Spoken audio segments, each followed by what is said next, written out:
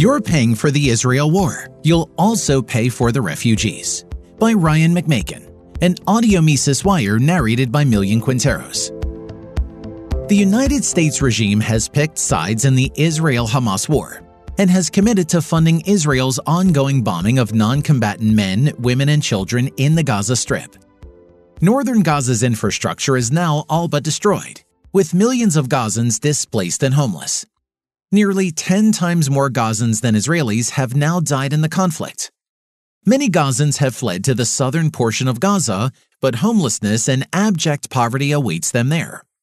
By employing what is essentially the carpet bombing approach, Tel Aviv has made the choice of adopting a policy that is sure to produce hundreds of thousands of refugees, or perhaps even more than 1 million.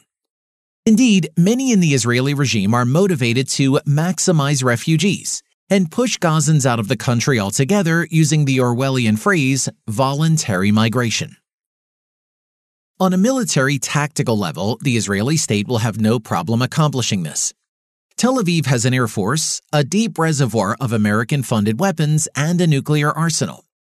The Israeli military can easily reduce all of Gaza to rubble. But what is sure to result from this is a humanitarian disaster accompanied by a global debate over which foreign country will host the refugees. Israeli mouthpieces are already at work pushing the cost on the foreign taxpayers, including American ones. This week, 2 Israeli politicians, one from the militarist Likud party and one from the center-left Yesh Atid party, took to the pages of the Wall Street Journal to demand that countries around the world should offer a haven for Gaza residents who seek relocation. According to these politicians, the international community, i.e. not Israel, has a moral imperative to resettle Gazans somewhere outside Israel at not Israel expense. It is significant these claims appeared in an American publication.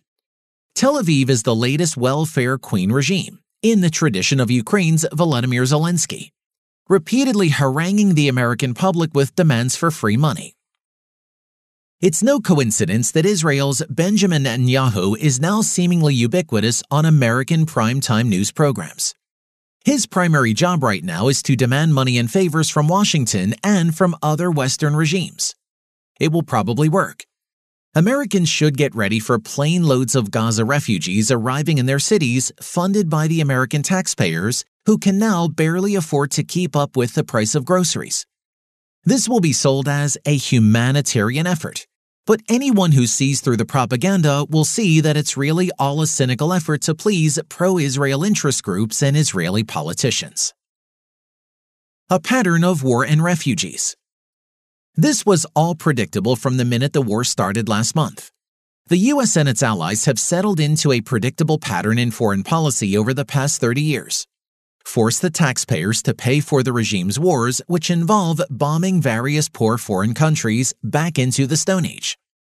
Then, once the refugees start pouring out, and the Americans have lost the war, of course, Western regimes then tell the taxpayer back home to cough up even more money to pay for resettlement of all those refugees, whose countries were needlessly destroyed by the bombs dropped by Washington and its allies.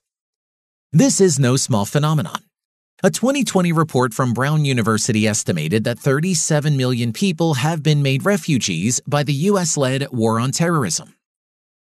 By 2016, 5.2 million of them reached Europe. In 2022 alone, more than 159,000 refugees arrived by sea in Italy, Greece, Spain, Cyprus, and Malta. Thousands more arrive at the land borders of the EU every year. Thanks to the distance from Western Asia and North Africa, refugees' totals have been smaller in the United States.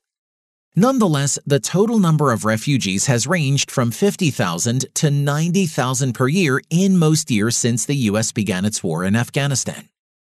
This has transformed a number of communities in the United States, however, since refugees often tend to concentrate in specific places along ethnic or religious lines.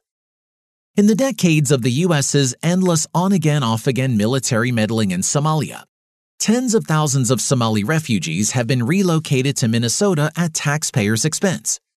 Since 2018, Minnesota has hosted more than 40,000 Somalia-born immigrants, many classified as refugees. Most of the refugees, of course, are concentrated within Minneapolis's metro population of only 3.5 million. In democracies, this has political consequences. It is also important to remember that migrants who enjoy the legal status of refugees are not normal immigrants. Ordinary immigrants arrive at the United States at their own expense. The vast majority must find work on their own if they wish to have an income. They are eligible for few social benefits. Those seeking legal residency, of course, must go through a lengthy administrative process. For example, Mexicans who obtain a work visa in the United States have to work.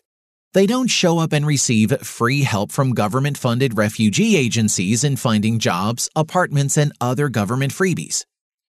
In contrast, all of that is fast-tracked for people labeled refugee by the federal government. And most of these refugees are immediately eligible for a wide array of taxpayer-funded benefits. In total, this all costs the taxpayer nearly $2 billion per year, or $80,000 per refugee per year in the form of federal and state programs, including food stamps, childcare, and public housing. It's not enough that you pay for the bombs that create the refugees, dear American taxpayer. You'll also have to pay to resettle those refugees in your town. For more content like this, visit Mises.org.